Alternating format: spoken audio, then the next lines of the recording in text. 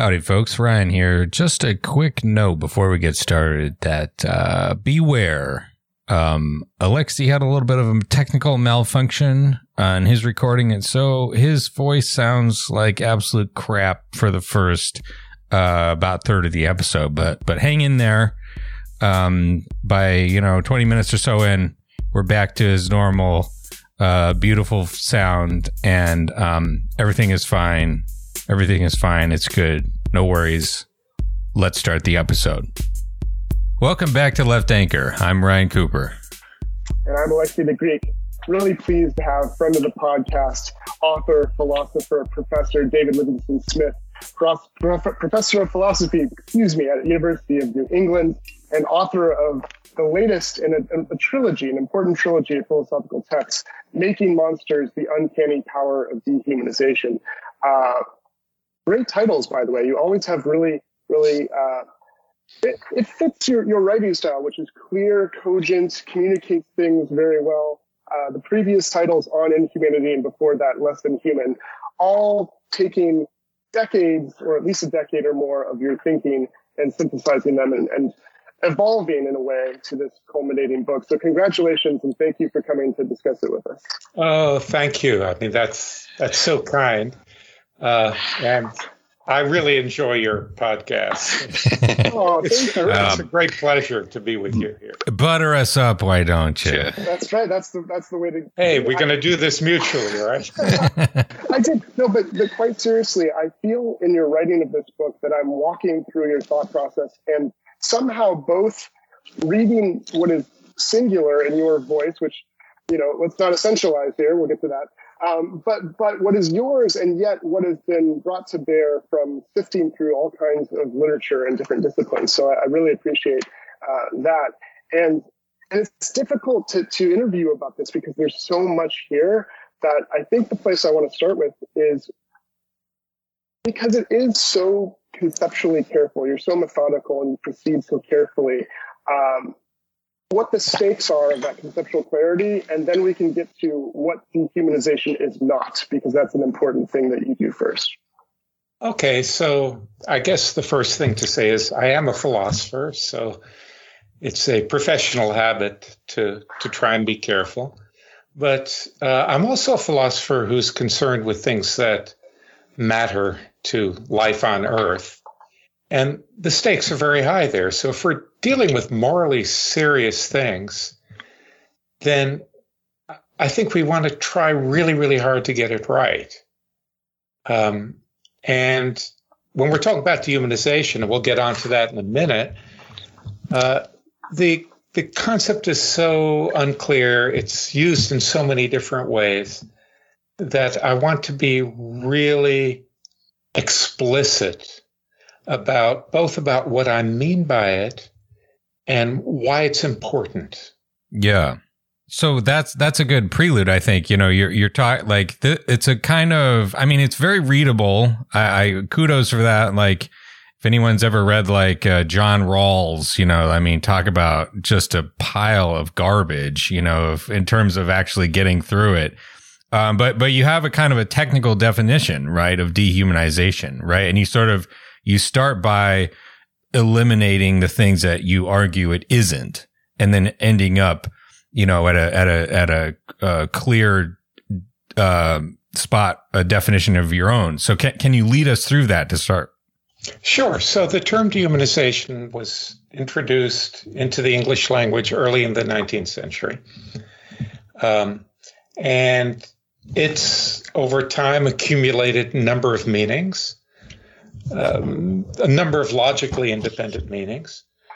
It's not that some are correct and some are incorrect. It's just a term that means lots of different things.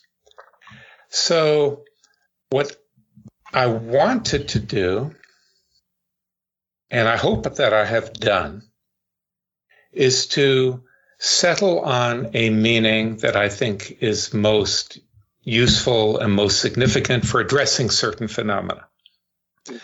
So, for instance, if we take, as I do, the Holocaust and Jim Crow as paradigmatic examples of dehumanization, I want to reject right away concepts of dehumanization which don't really address those. I also want a notion of dehumanization that not only covers paradigmatic examples, but is amenable to some kind of empirical treatment, really broadly construed. And when I say broadly construed, I conceive of, say, historiography as an empirical discipline. And there are, a few more criteria that I bring to bear. And then I use those to winnow out the concepts of dehumanization, and there are like 8 or 10 of them, which are current in the scholarly literature. So where I get to in all of that, or really, to be honest, what my starting point was in all of that, is to propose the following conception of dehumanization. Dehumanization is an attitude. It is the attitude of conceiving of others as less than human creatures. So it happens in your head. It's an attitude. It's about how we think about others. And I chose the term less than human creatures very deliberately. So I didn't say animals. I said less than human creatures. And that gets into the monsters and the demonizing stuff.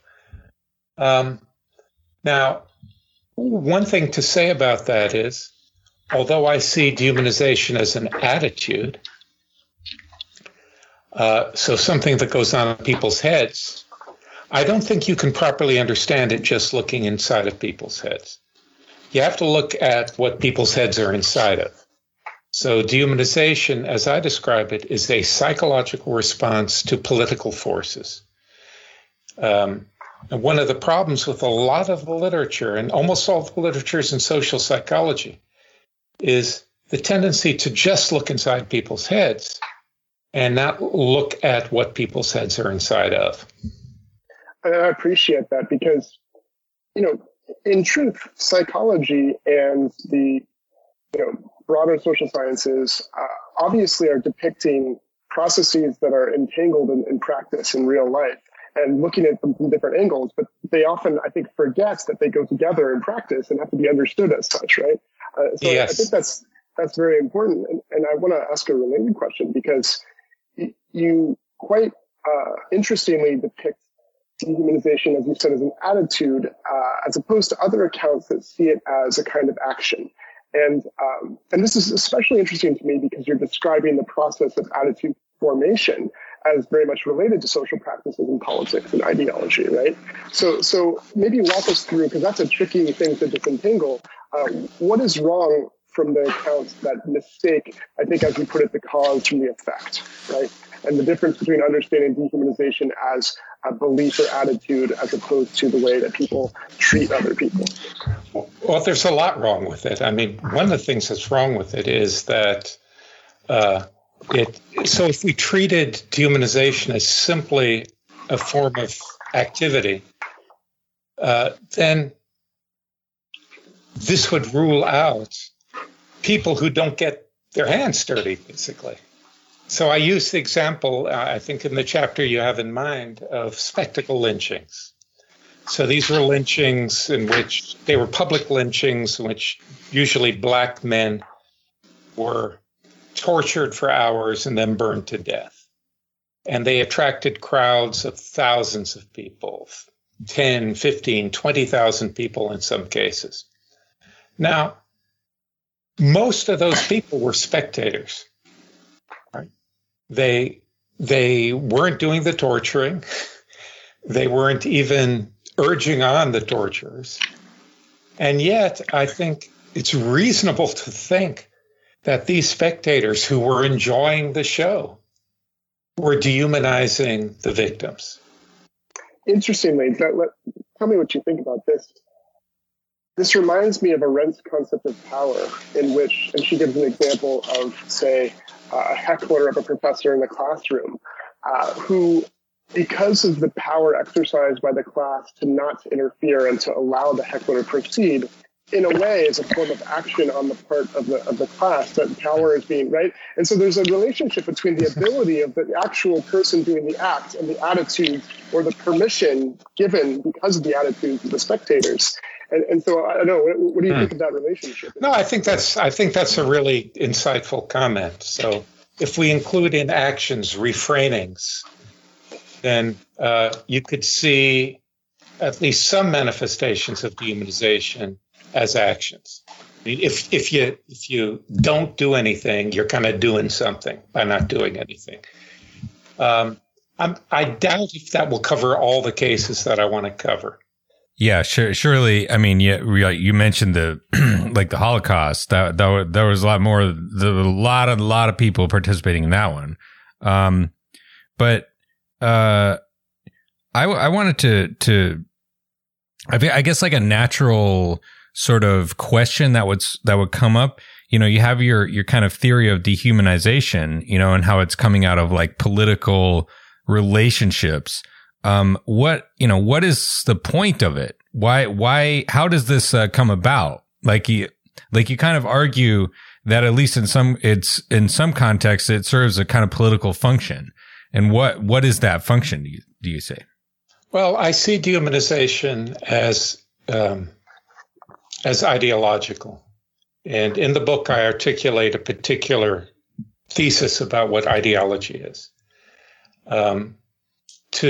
To make a long story bearable, my view of ideology is ideologies are systems of belief, and treat that as kind of an abbreviation because there are always practices that flow from beliefs and so on. So systems of belief with the function of promoting oppression.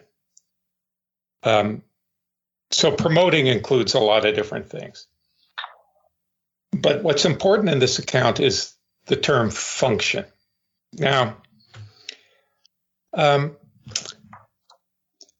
literature on function in philosophy of biology, which is what I'm most familiar with, distinguishes two conceptions of functions.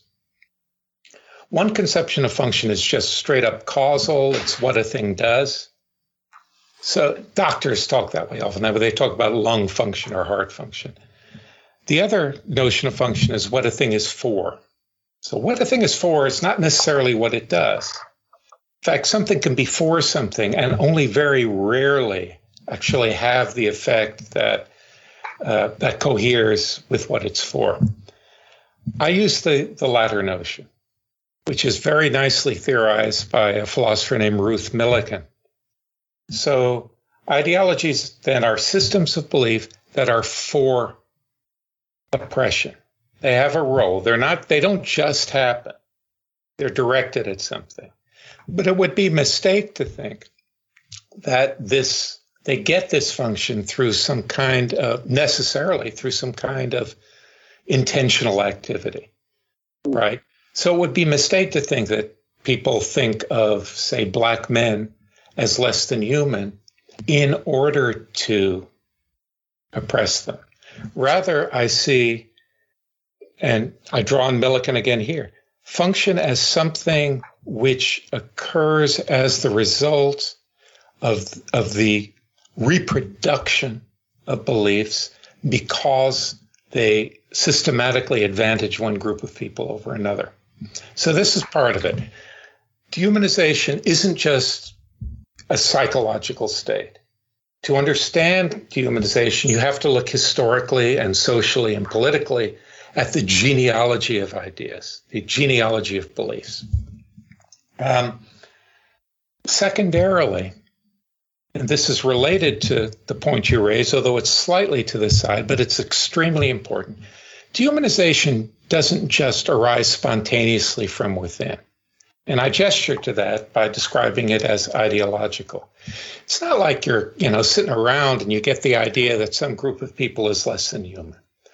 Rather, dehumanization, I think, arises from the cognitive division of labor that we find in societies. So there are people that we endow with the authority of the experts, the people who are supposed to know.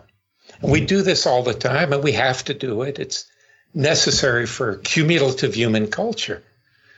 So the physicist tells me that the table in front of me here that my computer is on is mostly empty space. Well, my eyes don't tell me that, but I accept it. Why? Because the physicist is the person who's supposed to know. The physicist is the expert.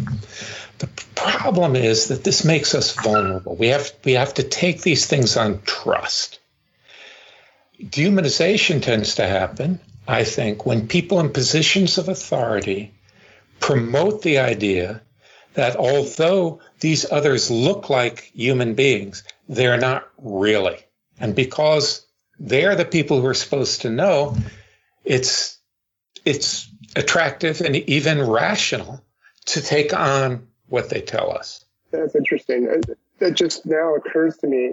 Is that part of why these ideologies tend to spring up in the context of very hierarchical norms and ideologies and systems where authority or your superiors are to tell you how to think and so forth, as opposed to the more egalitarian systems of thought? In terms of after this conversation, I'd want to go back and think about this for myself. It's tricky because I immediately think of the counterexample that you gave of the Enlightenment liberalism, which wasn't intending, of course, to enshrine, white supremacy, but even in promoting equality and liberty at the same time gave cover to white supremacist practices and so forth. But so that is one counterexample I just thought of. But I don't know, because there is something today about, I think the epistemology piece is really significant. What do you make of the kind of do your research kind of attitude about among so many anti-vaxxers and others today that have this, I think, comparable way that of folk epistemology where expertise matters, but like anyone can be the expert and they can decide who the expert is and so forth? Well, that's exactly the problem, right? So, people who I know who are anti-vaxxers and say they have done their research, and they have. They've done impressive research. The problem is that those whom they regard as the authorities are not in a position to deliver the truth to them. But I'm extraordinarily impressed by the thoroughness with which they go into these particular sources of information and can, blind me with, not with science, but certainly blind me with claims. The Gish Gallop. It's like arguing with creationists back in the Reddit atheism days. Yes. Yes. You got 700 different claims about studies I've never heard of, and some jack off in the Omaha Department of Medicine, and like I don't you can't fight them. Right. So what's really, really important there socially, I think, is making sure to the best that we can. And like all such matters, this is defeasible and vulnerable and so on. Making sure the best that we can that those in positions of epistemic authority are authoritative. Yeah. They're not full of shit, as I would say. Yeah, I'm not a philosopher, but I've seen one on TV. But I want to return really quickly before we move on to this, the function, maybe not using in the correct fashion as you have, but the usefulness of dehumanization in a political context because you talk about automatic revulsion that people have towards committing violence, especially like really explicit violence, like shooting someone, like a helpless child, like directly in the face. Like almost all people have just like a visceral, like almost a lizard brain type of, maybe not lizard, maybe it's mammalian brain, maybe it's Homo sapiens brain, some kind of reaction to that. And you have a story about Himmler in there, which I had never heard before, which is very interesting to me. And I think is very strong evidence for your sort of picture of this. But can you tell that story and how it sort of relates to this? Yeah, sure. So maybe give the background first, and then that'll frame the story. So, look, we Homo sapiens are highly sociable creatures. We're uniquely sociable creatures, actually. There's no mammal that comes anywhere near to our sociability. And one of the remarkable things about us is our sociability is not limited to immediate communities, which you find in other social species, right? So it's not the local breeding group.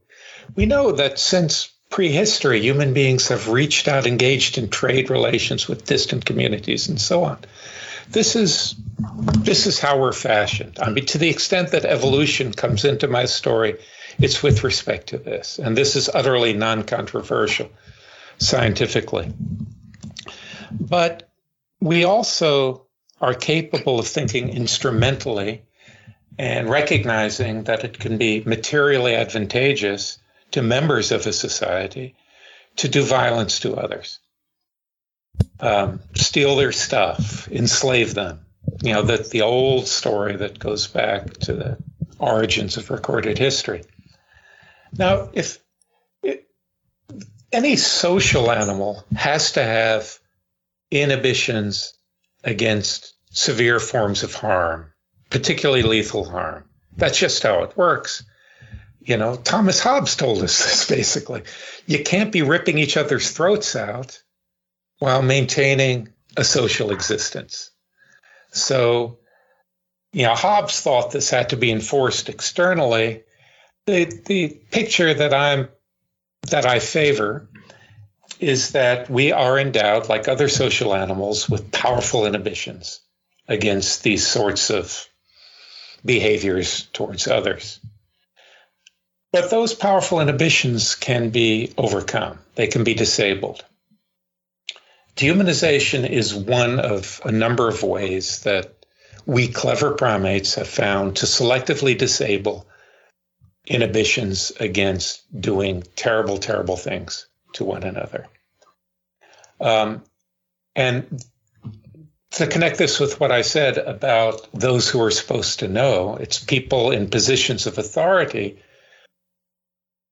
who, and this might be straight up propaganda like Joseph Goebbels, but it might be distributed through a community. People in positions of authority can tell us not only that these others are not human beings, and therefore the sorts of I started to say norms, but I hesitated to use that term.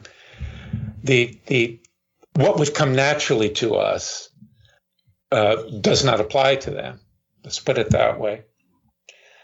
But all the stronger, they give us the impression that doing harm to these people is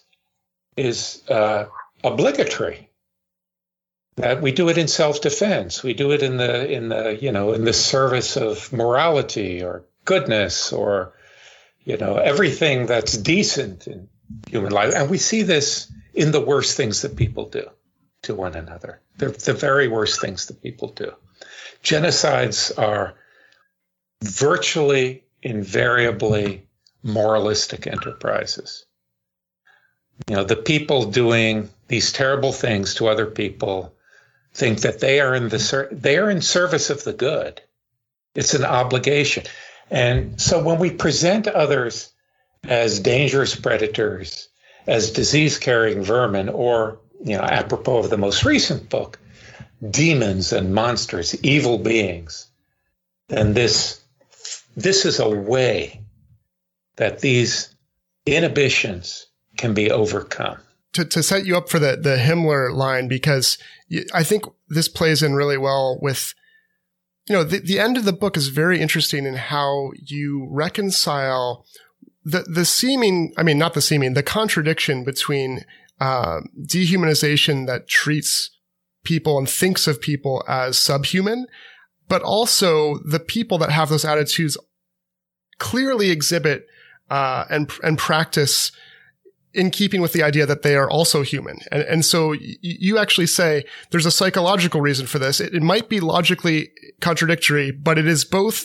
It's true that they both think the people being dehumanized in their minds are fully human and fully subhuman at the same time. Yeah. And this is where the monstrosity comes in. So if you want to speak to that a little bit. Sure. So let's do it through Himmler, because I never addressed the point that Ryan began with. So the Holocaust began, the actual killing began with bullets. The Holocaust of bullets took place in Eastern Europe as the Einsatzgruppen, the mobile killing units, swept through behind the army and rounded up those whom they considered to be commissars, influential communists and Jews, and put a bullet in the back of their head. So there were these huge killing pits, basically, like Babi Yar. But this took a lot psychologically out of the killers, the Germans who were, doing their duty. They drank a lot. They suffered from what the Nazis called Seelbelastung, the burdening of the soul. It was driving them nuts, a lot of them. Not all, but a lot of them. And there was an occasion, according to the reports, that Himmler came, and Himmler, of course, was the Reichsführer SS, the leader of the SS, to witness one of these killings, and he freaked out. He couldn't handle it. And it became clear to him that what was needed was a more, and this is how they talked, a more humane way of exterminating the Jews of Europe. And that was the inspiration for the death camps and the use of Zyklon B gas, right? It was cleaner. It was less traumatic for the Germans who were, and Germans and the Ukrainians and others who were doing the killing. So yeah, I mean, whenever people commit atrocities, they have to find ways around the completely understandable and natural human response of revulsion to the commission of these acts. Now, that's related, Alexios, to the question that you just asked me. So let's kind of rewind the video to 2011 when I wrote Less Than Human. When I wrote Less Than Human, I had this idea that what's going on with dehumanization is we conceive of others as subhuman animals. And there's a lot of analysis on what subhuman means and so on. Well, there are a couple of problems with that. One problem is that if you actually look at dehumanizing discourse, dehumanizers don't consistently refer to those whom they dehumanize as rats or lice or whatever. What they tend to do is flip-flop between describing them as human beings and describing them as subhuman creatures, often in the space of a single sentence. So that's led some philosophers to be skeptical of the whole idea of dehumanization, right? That, well, they obviously acknowledge these people's humanity, so they couldn't be dehumanizing. I call that the problem of humanity. The other point, the other criticism of my 2011 thesis, which as far as I know, I'm the only one that's made of my own work, is that when people are dehumanized, certainly in the most dangerous, the most toxic forms of dehumanization, they're conceived not just as non-human creatures in the sense of non-human animals, but as something a lot scarier, demons and monsters, either explicitly or implicitly. So now the question is going on, how can I deal with these two issues? Clearly, the picture of dehumanization that I developed back in 2011 is problematic in these respects. And after doing a lot of thinking and a lot of researching and so on, I decided that there's one tweak that not only solves both problems, but gives a much, much, much deeper explanation of the distinctive phenomenology of dehumanization as I understand it. And that's the following. So if we go back to what I said about being highly social animals, being a highly social animal means that we are exquisitely attuned to what I'll call here, it's a little bit problematic, but I'll call it here the humanness of others. So in other words, when I look at your face and you look at my face, we recognize a kind of sameness, a kind of kinship. And that happens automatically. We don't have to deliberate about it. Is that because we're all very, very good looking? Is that what you mean? Yeah, it's brilliant. Okay. I'm glad you pointed that out. Now back to the book. Okay. Yeah, we're of course, that only applies to the three of us. The three of us, yes. The holy trinity of attraction. Yes. Okay. Apologies. I derailed you. I apologize. No. I like that kind of derailing, believe me. So I look at you, you look at me, we see human. Bang, gut level, automatic, can't help it. But when we listen to, say, Heinrich Himmler or one of the numerous race experts in the United States during the Jim Crow era, we get a different picture. That although these others might look human, they're not really. They're really they're beasts. They're apes. They're vermin, and so on. So what's happening there? On the one hand, we've got this response that we can't turn off, seeing human. On the other hand, we epistemically defer to the authorities, non-human. I think this leaves us with a contradictory picture. That we conceive of the other, the dehumanized other, as wholly subhuman, if we're listening to Himmler, but wholly human if we're listening to our gut response, which we can't help listening to. Now, that, I think, is a very, very toxic mix. Paradoxically, it transforms the other into something very disturbing and monstrous. Wholly human on one hand and wholly subhuman on the other. It's the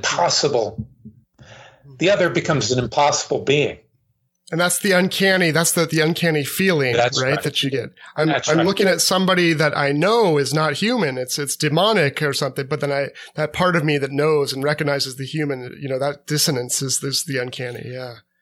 Yes, that's my view of how this works. And that amplifies the sense of their dangerousness.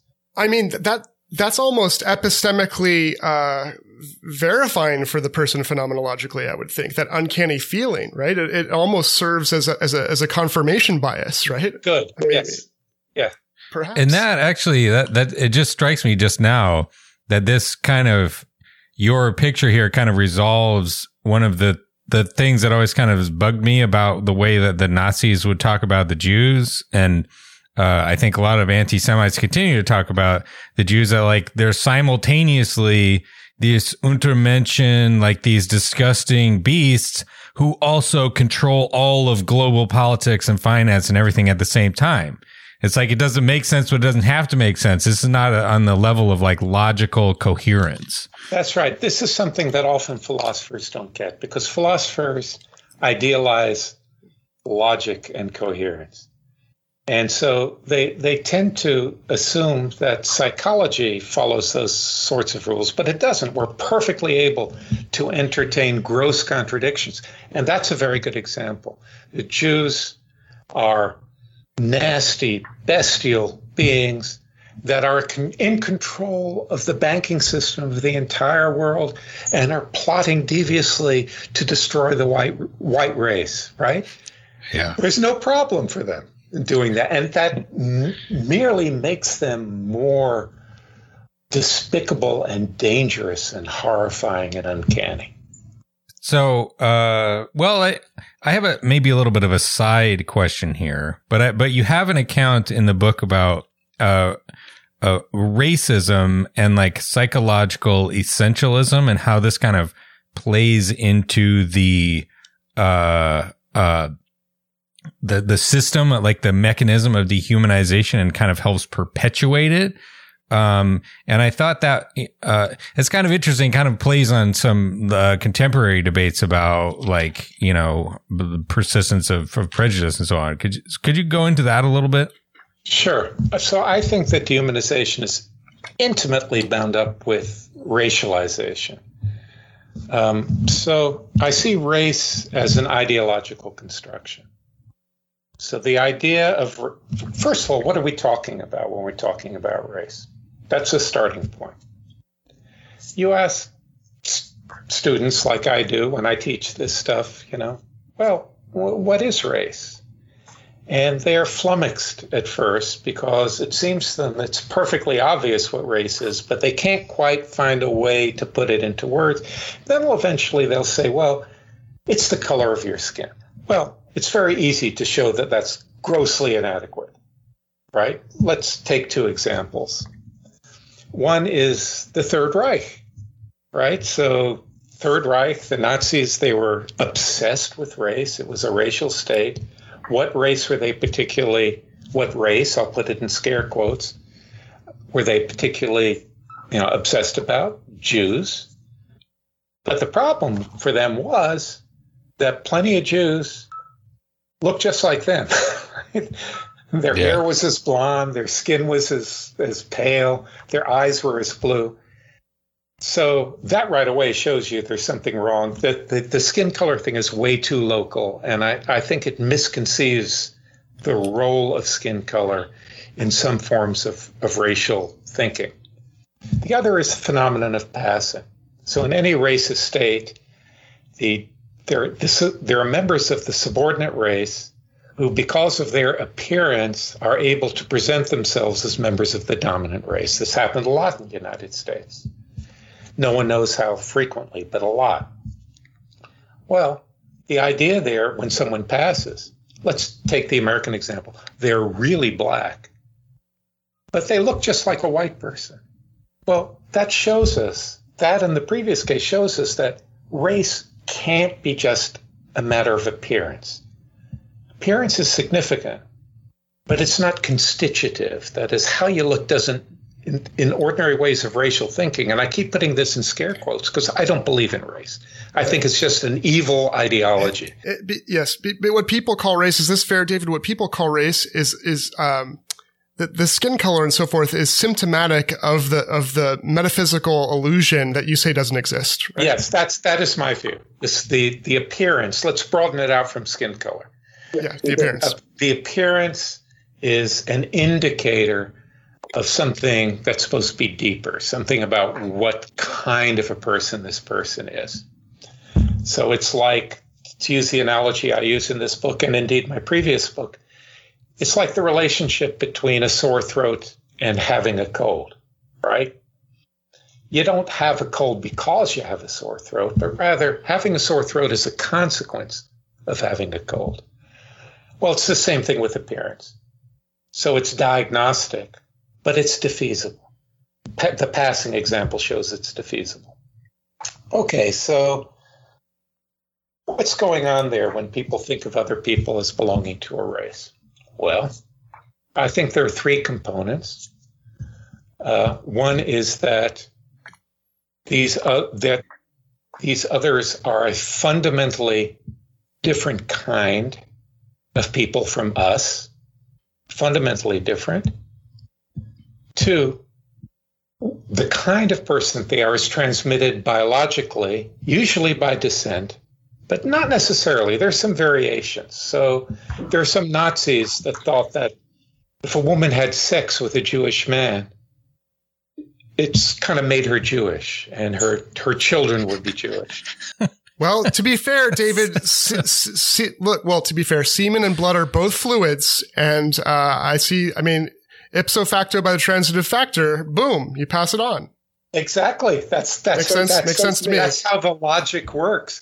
That's science, David. That's just science. The third component is maternal milk. People I believe that race could be transmitted orally through, suckling a wet nurse. The more we talk about this, the folk metaphysics and science, and it seems to me, again, I'm thinking of the anti-vaxxers who like, they believe that race exists and they will racialize, but they don't believe that the coronavirus exists. You know what I mean? Like, folk metaphysics is like way more powerful than anything. Yeah, boy, it's a hell of a drug. Yeah. You can't transmit coronavirus orally. I know that. I read that on Facebook. And I want to just to divert a little bit. Your picture there reminded me of a story I read some years ago about a police officer in some like rural American town who basically was passing by accident. Like he thought he was white, appeared white by American standards of race, did the 23andMe thing, found he was like 25% black, and had no idea. It was like the milkman or something, like back some years ago. And then his police officer comrades naturally started treating him completely differently. They started leaving like racist notes in his like locker at work and shit. And Ryan, you're seriously going to be fired if you ever use police officers and comrades in the same sentence again. I was ironically, not right. real. Irony, appearance reality distinction. Okay. As demonstrated by what they actually did to this poor sap, which was, I think he ended up resigning, because he was getting so much abuse and hazing. There were, it was like all these, like racist items. I forget exactly what they were like leaving on his patrol car, but it shows you, I think, what you're talking about with this sort of like internal essence. It was like, oh, now that we know you have the black thing in you, and you're black. How many films and TV shows from, the middle of the century were there when, someone comes to the classroom and picks up, her daughter, but they're surprised that the mother's black, and everyone looks at each other. I didn't know, right? Yeah. That makes her black. So it's the appearance thing is, as you said, merely symptomatic of the essence, which is the core of what a person is supposed to be. Now, there's a third component, and that this is the most controversial component of my analysis. Racialization has racism built into it. That is, the racialized other is inferior in a very basic sense. Now, the reason why that's controversial is a lot of people think you can clean up race. You can, like, racism is something extraneous to race, which is just attached to it. I don't think so at all. I think as an ideological structure, if we look historically, race, the very idea of race, has the function, in the sense of purpose, of oppression. And that's just how it is. And one can push back, one can protest, but the social meaning of race is hierarchical. Well, this makes sense to me because, and I keep thinking, forgive me because this might remind you of Aristotle and we'll all be triggered. But like the second definition of function that you give reminds me of teleology or telos, right? Because it's design, purpose, function, in that sense. And I do think that race was designed for the purpose, the goal, right, of racialization. And you can't separate those two, right? Yeah, and I think that's absolutely right. And it's a pipe dream to think we can clean it up. Now, my view and the view of my spouse, who is Jamaican, by the way, is that the very idea of race is an evil fiction. And as long as we keep affirming it, we are perpetuating the white supremacist project. Irrespective of our intentions, a lot of people who affirm race are affirming race for the right reasons, but they're affirming something which is ideologically just destructive. That reminds me of your last book on Inhumanity, because this is so tough for people because of the way that language games are different, right? And different uses of terms and different contexts have different, uses. You might think that we're saying that people who are designated by racially, right, that they're not allowed to own the things that they feel belong to the groups that they associate with, to their history, to their culture, and like it's a denial that exists or is meaningful, and that's not the thing at all. What it's like saying witchcraft is real, but witches are not, right? Yeah, and so exactly. the people, right? So there are people being victimized by racialization, but the people are, of course, real and their lives are meaningful, but we need to get rid of the thing that's oppressing them, right? So this homogenization is just false, first of all. People racialized in a certain way. Look, ethnicities are perfectly real. Histories are perfectly real. There are groups of people with certain histories. But to lump them together on the basis of this ideological construction that was designed for oppression is just wrong, and it's a further assault on their humanity, in my view. And the problem is we've drunk the Kool-Aid. I mean, it's what I'm saying to you now is a hard thing to say and be taken seriously and not be suspected of being some kind of right-wing nut. So anyway. What would it look like, David? So to help people out with this, what would it look like to not keep feeding the illusion of race as a reality and fight racialization as a real practice? Like, what does that look like so people understand what we mean in terms of maybe political action, right? Or attitudes even. Well, it's the only difference it's going to, you could, let's take as the point of departure people's anxieties about this proposal. So people feel they would lose something. Well, what? All that's being lost is a derogatory, fictional account of human beings. Nothing else is lost. The history of oppression. In fact, I think it gives us an enhanced appreciation of the history of oppression if we let go of this stupid idea of race. And it gives us greater appreciation of the unique cultural circumstances of different populations. So look, I said my wife is from Jamaica. She's a philosopher too. She's from Jamaica. She's not African American. It's different. I hear that Jamaica is nowhere near Africa, in fact. That's right. It's nowhere near Africa. Thank you for confirming. For example, let's say we want to construct a public policy that addresses various ailments of oppression in the body politic. If we identify, are we racializing people and perpetuating the reality of race to designate groups of people who have been racialized and have been harmed in various ways in order to alleviate those oppressions in policy? Is that perpetuating the problem, or is that a different use of a category or something? How do we think through that kind of? Right. So I think the racial categories, so you could use them as in kind of a thin way, right? In principle. So you could say everyone from the African diaspora is black. That would be like saying tall or, Gotcha. Whatever. But the problem is that racial categories elicit essentializing views to such a degree that as soon as you use them, it's right down the drain. It's very difficult to maintain that thin notion of race. So given that, I think we should avoid it entirely. So socioeconomic, that kind of targeting that doesn't. Yes, or historical, whatever.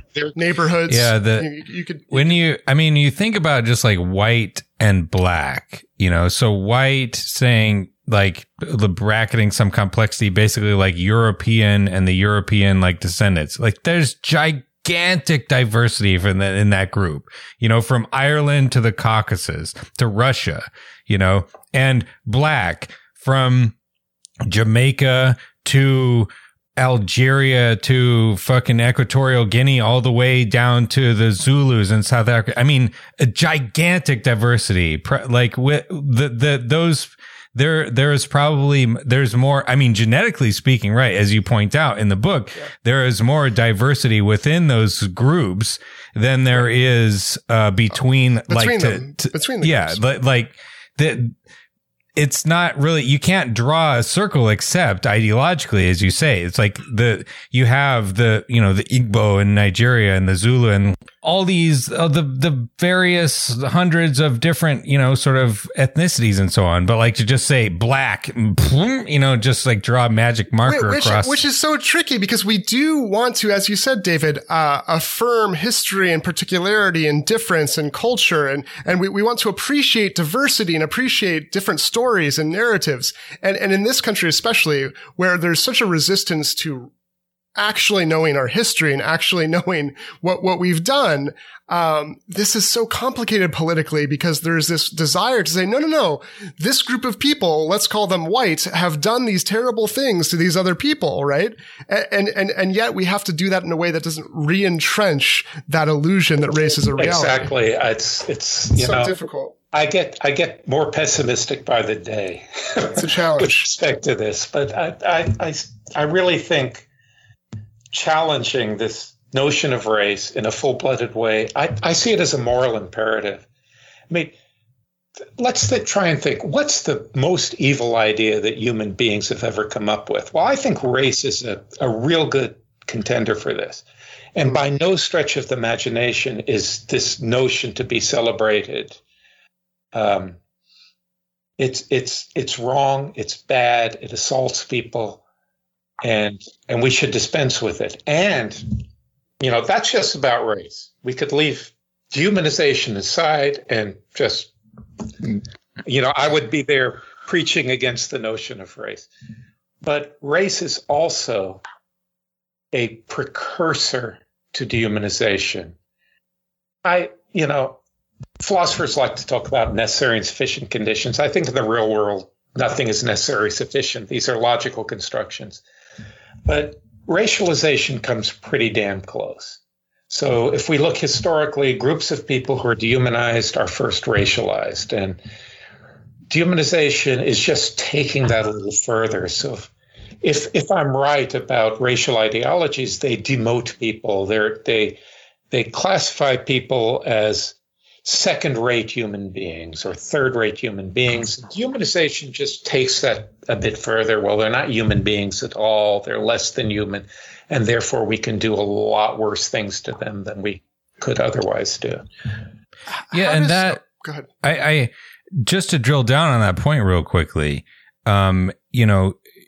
It strikes me that there's a sense in which like this, the looking at the worst examples of racist violence, the Holocaust, Rwandan genocide, the similar occurrences throughout history, it's sort of like it turns the dehumanization being born as a type of justification for doing violence to people that is to an advantage of a particular group and going around the other side and becoming like a massive disadvantage. It's like, what's the worst thing that ever happened to Germany? Well, it was starting World War II, and going to conquer Eastern Europe so that you could kill all the Jews and just getting absolutely stomped at the end of the day by the Soviet Union, losing all of East Prussia, like 12 million Germans killed, the massive population transfers. I mean, just the utter disgrace, defeat. Something like that happened to the perpetrators of the Rwandan genocide, not to the same degree, but it was similarly like a massive backlash, being invaded from the outside. The genocidaires, they I guess they call them back, and they like, a lot of them got killed. It was a total disaster in terms of any kind of conception of self-interest, and it's where like the conception of like where people felt compelled and they went above and beyond any kind of idea of this being about helping ourselves to just like a kind of frenzy of mindless hate and violence.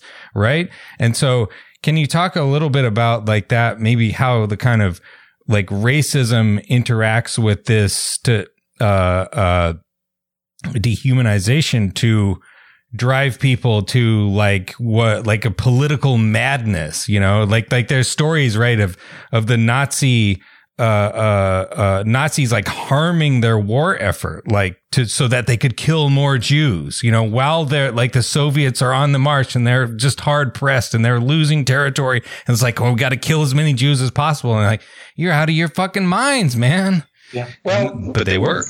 Yeah. Well, what are you going to do if your mission is to combat evil, and evil is embodied in Jews, right? Anything is worth sacrificing for that noble moral aim, and that's how génocidaires tend to see this thing. That's certainly how the Nazis tended to see it. So, it's really important not to underestimate what's going on in people's heads when they're in the grip of this sort of ideology. I mean, it's a battle for civilization. It's a battle for the world. The killing of Jews, it's arguable, the killing of Jews was the war. I mean, that was the point. Yeah. The point was a racial, it was a racial project. Right. And then there was lots of stuff on the side. Right. But that was the integrating notion. Now, you gave the example of Nazi Germany and how Germany suffered. And it was indeed terrible, terrible, terrible. But you see, the thing is, they didn't get away with it. History caught up with them. But white Americans have gotten away with it. Right. Yep. We can talk about the genocide of Native Americans. We can talk about the brutalization of African Americans, but white America was not defeated. So we have, in a sense, escaped the fate of many others. Now, we haven't reached the final reckoning yet. God knows what the future is going to be. And we still are avoiding it insofar as, I mean, we had philosopher Brad Evans on a little while ago, and key to his most recent book was in liberalism, especially, how sacrifice and the idea of sacrifice has been the root of violence, and obviously, right? And it's, so we talked about, Afghanistan as a recent example, and even just the haranguing of leaving Afghanistan, because we have to, for the women and children that we obviously care so much about in Afghanistan, these victims are often, the kind of, the pretext for all the violence and imperialism and war that we perpetuate. And this is the same, it seems to me, kind of moral framing of what is in essence, a whole host of projects, of death and destruction, that are very liberal in their core, and I wonder how you think of the kind of, is there dehumanization when we drone all these people in the name of, a war on terror and so forth?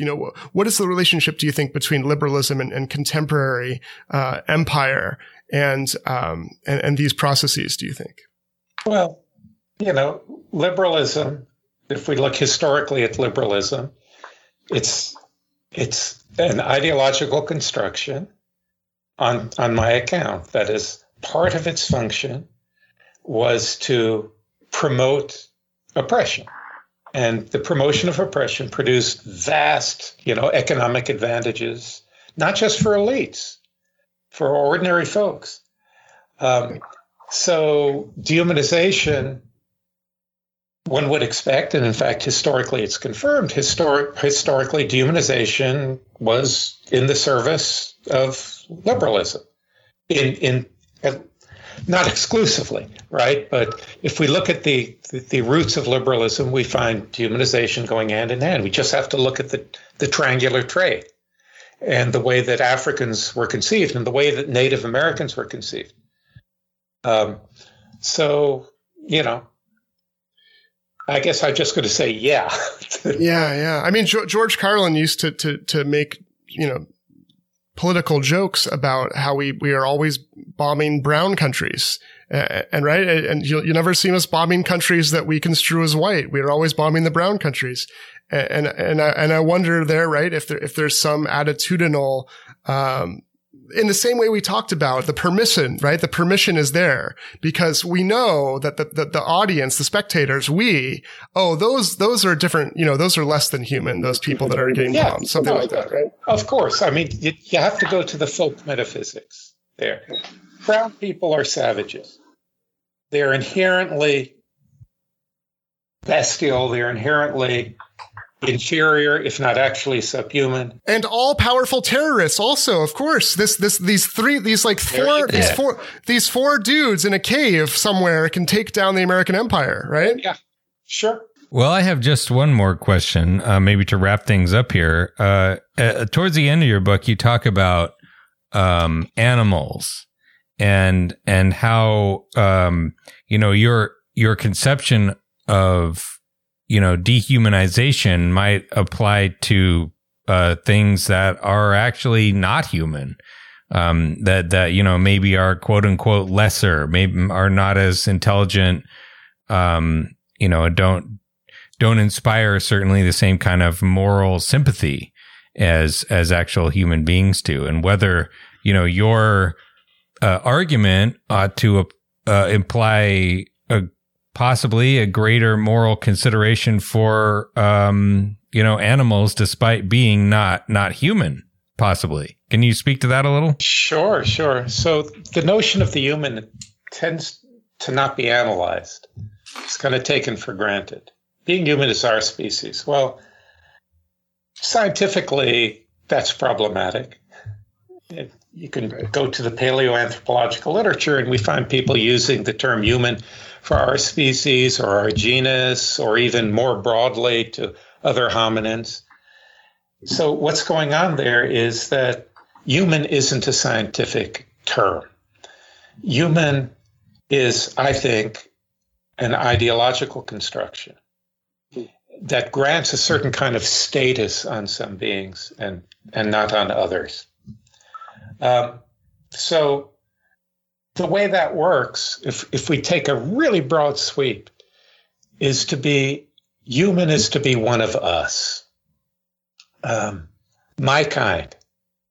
That the speaker is never in doubt about their own humanity. They're only in doubt about the humanity of others. So what that implies is that attributions of humanness have to do with what beings we identify with and what we don't identify with. And again, this is all politically infused and so on. So we draw a circle, and different cultures do it differently on the us and the not us in this fundamental and radical sense. That's how the notion of humanness works in practice. I'm not suggesting some kind of formal semantic theory or anything like that. But if you just look how the notion of the human lives in the world, I think that's what you see if you look around properly. So why does that happen? Well, I think that the way we distinguish human from non-human has to do with a basic and maybe even the central moral problem of being what we are, these reflective creatures. And that's the problem of killing. Like other animals, we have to harm other living things in order to go on living. That's the bottom line. And it's no, if you're a vegan, you're still doing it. Yeah. Life feeds on life. They say that the plants, they just don't scream as loudly as the animals, right? Yeah, that's right. And it's almost as if you're suggesting that the fact that we have a conscience, because we reflect, because we can think about the fact that we have to kill to survive, that the conscience itself leads to our psychological need to have dissonance or repress or not think about that. And then that can lead to all kinds of dangers. Because once you've shifted away the conscience, then you can have all kinds of perverse, things happen, right? What really makes it hard is that clearly we can't kill indiscriminately, right? We can't.